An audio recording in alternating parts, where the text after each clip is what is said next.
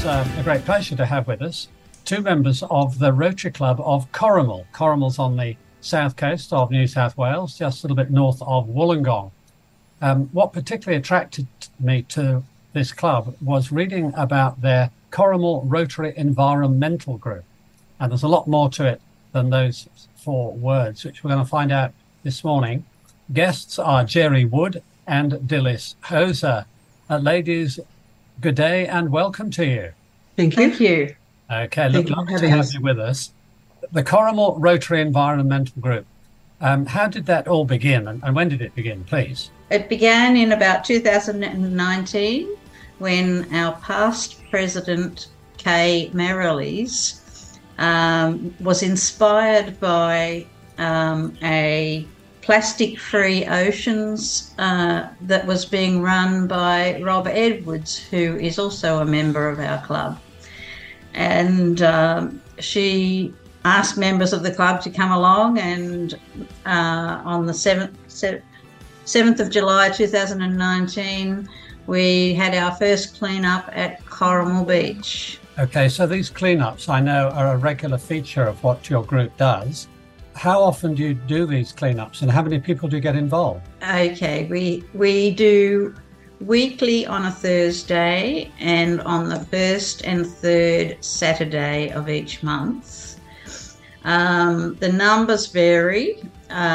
We have a core group of 8 to 10, and on Saturdays we might get more or less, and sometimes we get people from outside the club coming. Informally introducing people to our club through an area of service. Okay, so this is Dilys Hoser speaking. Dilys, yes, you're bringing new members into the club through the clean-up campaign, yes? Yes, we hope to. We have several international students. As you know, Wollongong is a hub of international student study, and we've had quite a flow of students from a conversation group which our club supports at the university. It's a conversation club to allow international students to practice their English and have some social life.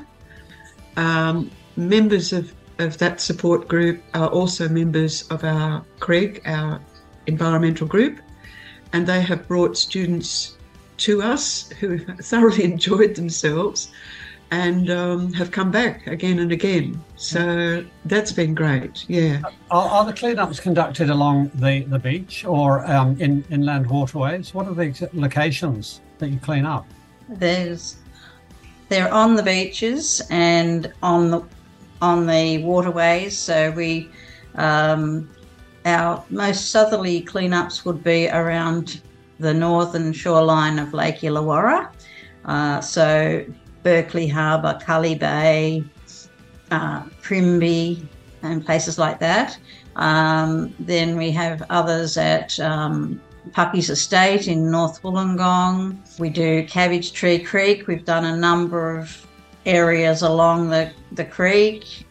We do Corrimal Beach, Bellambi Surf Club area, Woonona IGA, so that's a business area, but it has a little creek. It's a big area that you're covering. It's not just... It's an enormous area. Yeah, it's an enormous area, Not just the stretch of sand at Corrimal Beach. It's... No. By the time it gets to the sand, it's a bit late.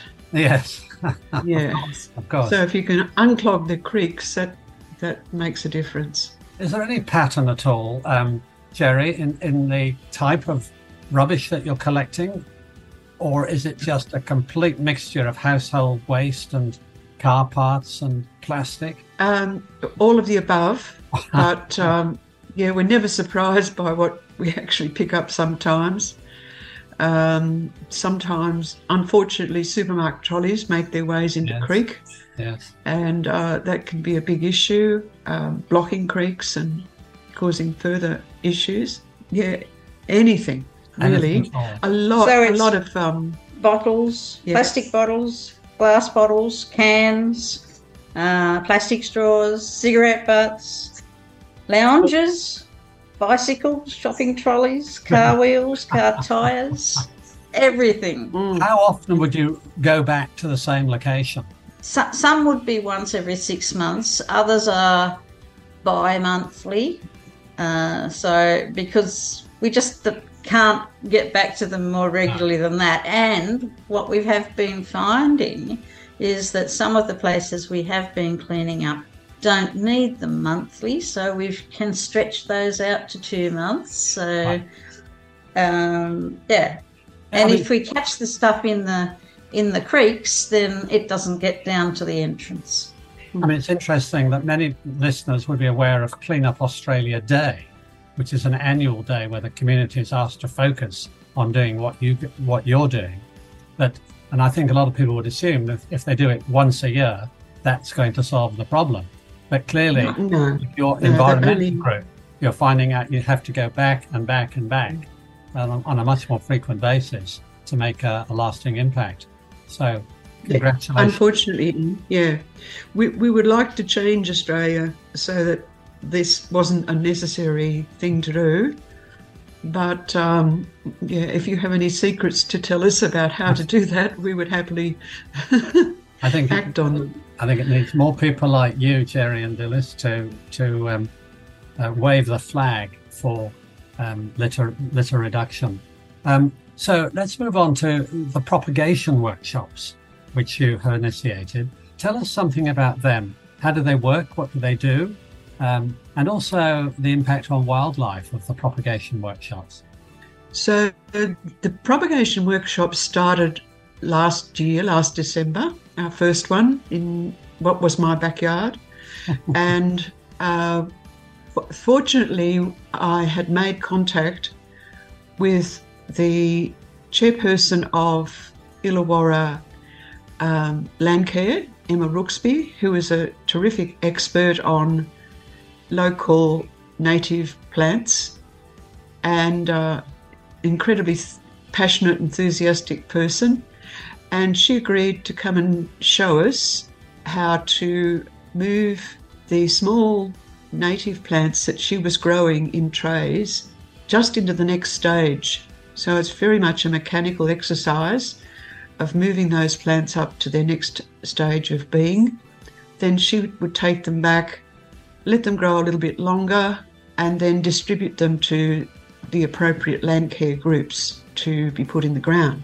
So that was that one. We did hundreds that day and labelled them. Labelling is a tedious process, as you might understand, using paddle pop sticks and texters. Yeah, so that was the first one. We did another one similar to that in our member Jean Thompson's backyard, and that was a great success. We had more people and everybody enjoys it. It's kind of a relaxed thing to do. You sit around, talk as much as you like, and get on with the job. The third one was a little bit different. We've just finished that last week. And last week we also included an activity which Emma called seed bombs.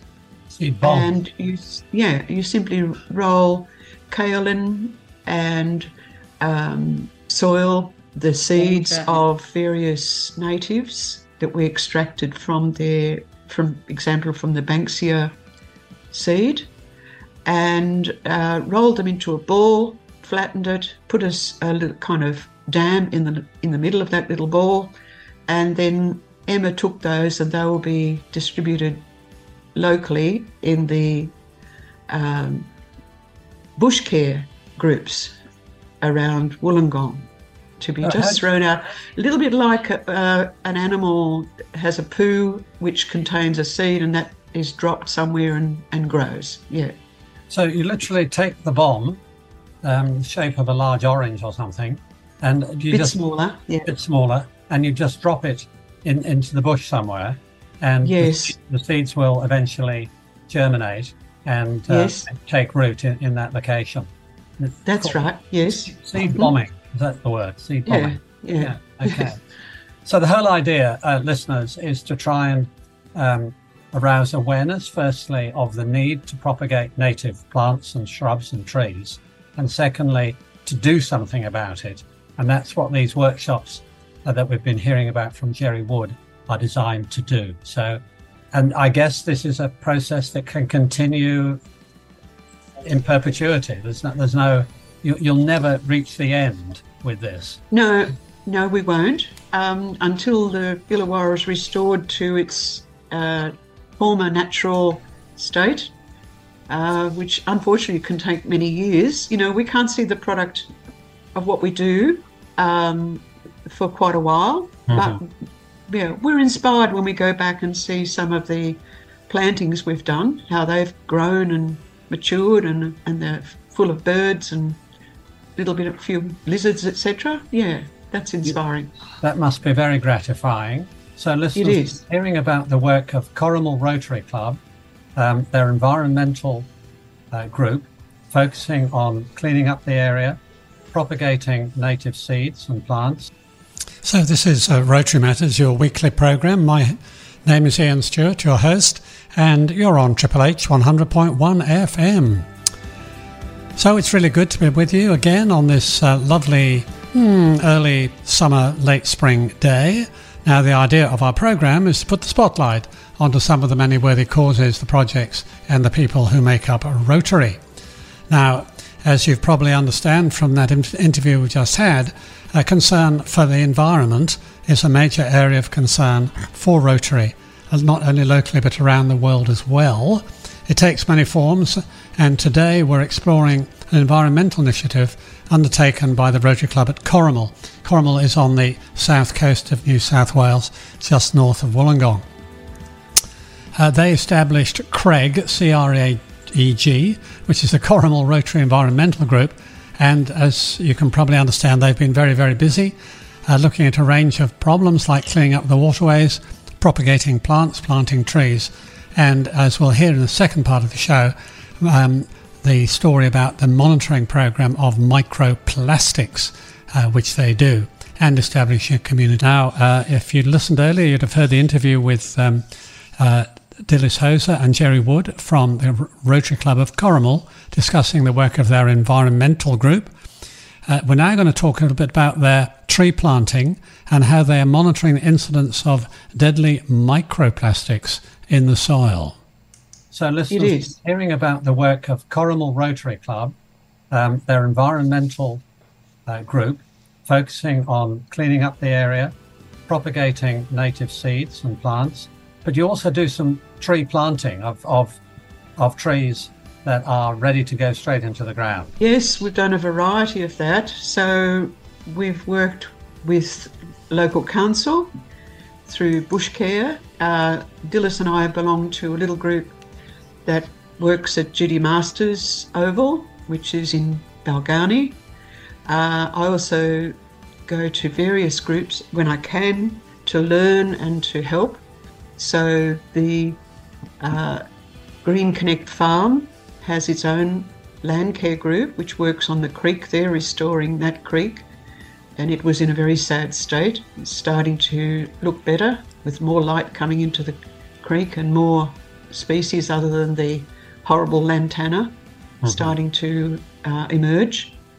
Yeah, so we also have been involved with Rotary's program, which is Adopt a Tree. Between us and lots of other members of our club, we've planted hundreds of trees in various locations, on farms.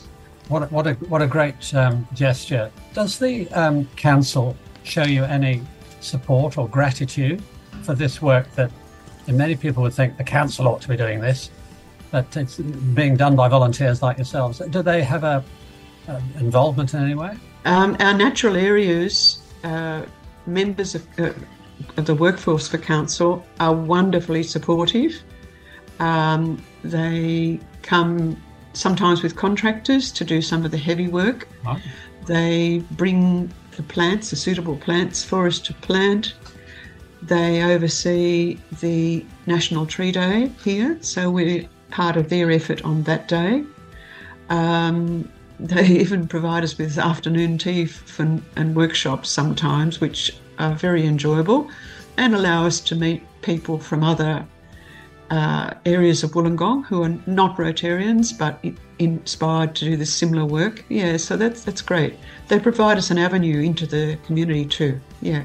The microplastics, tell us what they are, what needs to be done about them, and what your Rotary Club is focusing on in regard to microplastics. Microplastics, there's really broken down macroplastics. So a macroplastic is greater than 5 mils. A microplastic is between 1 mil and 5 mils, and a nanoplastic is less than 1 mil in measurement. Now, all plastic breaks down, but it doesn't disappear. It stays in the environment. So the problem is that, you see plastic bags stuck in a riverbank and it's going to break down into millions of pieces of microplastics. So the idea is to catch those plastic bags before they start breaking down. I attended a microplastics workshop where it was run by an organisation called AusMap, Australian Microplastic Assessment Project. And we were taught how to sample soil, sand, and so you get a quadrant, which is a half square metre, and you take the top 2 centimetres of soil, you sift the soil,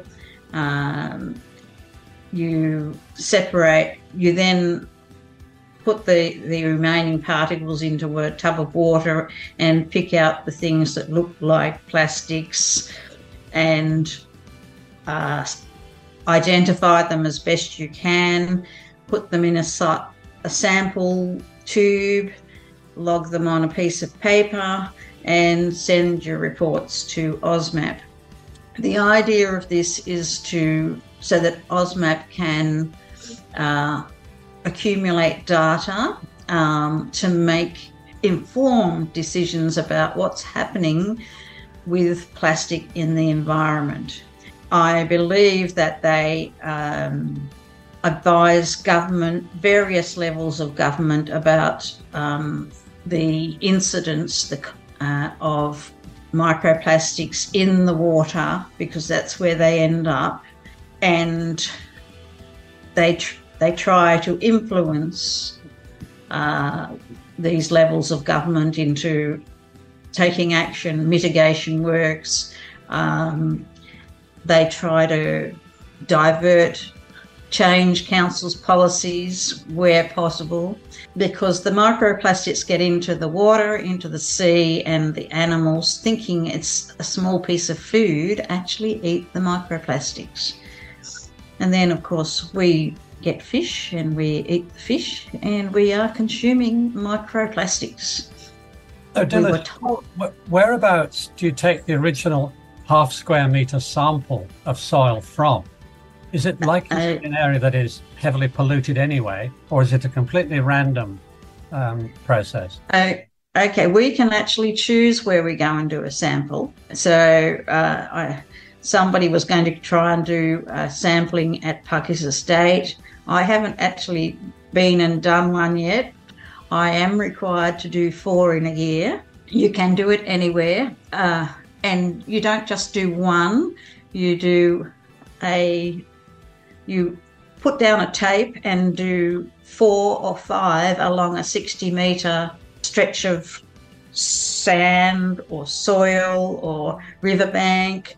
Can I just go back for a moment to, you mentioned the name of the organisation. Was it AusMap? Yes, AusMap.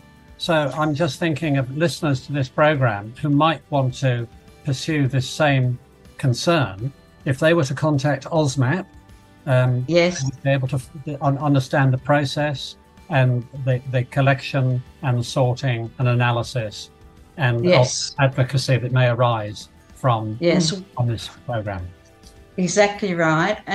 So I am now an ambassador for AusMap, and I can instruct take a group of people and do some sampling and send the results off to OSMAP.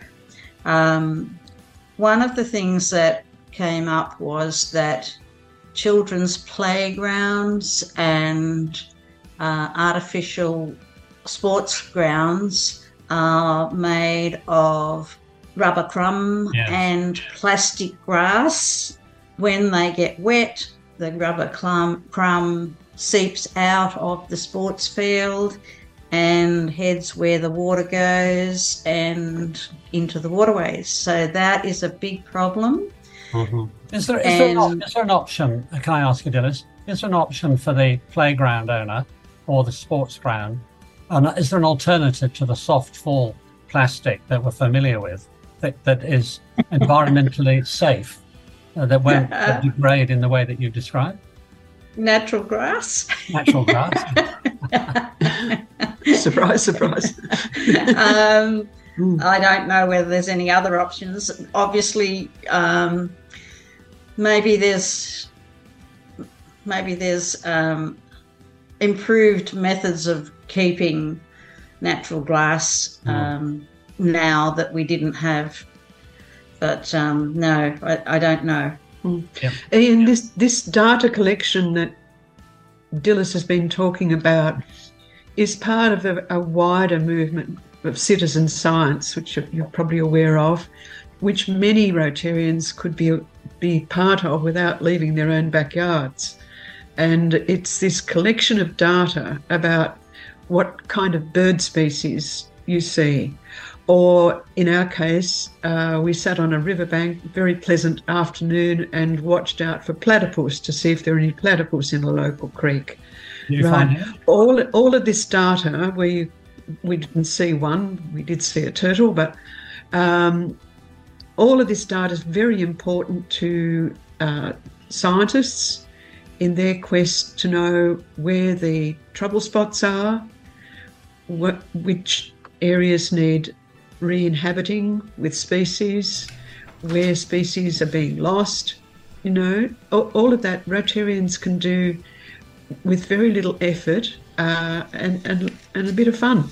Yeah. Look, I hope you've enjoyed that interview with Dilys Hauser and Gerri Wood from Corrimal.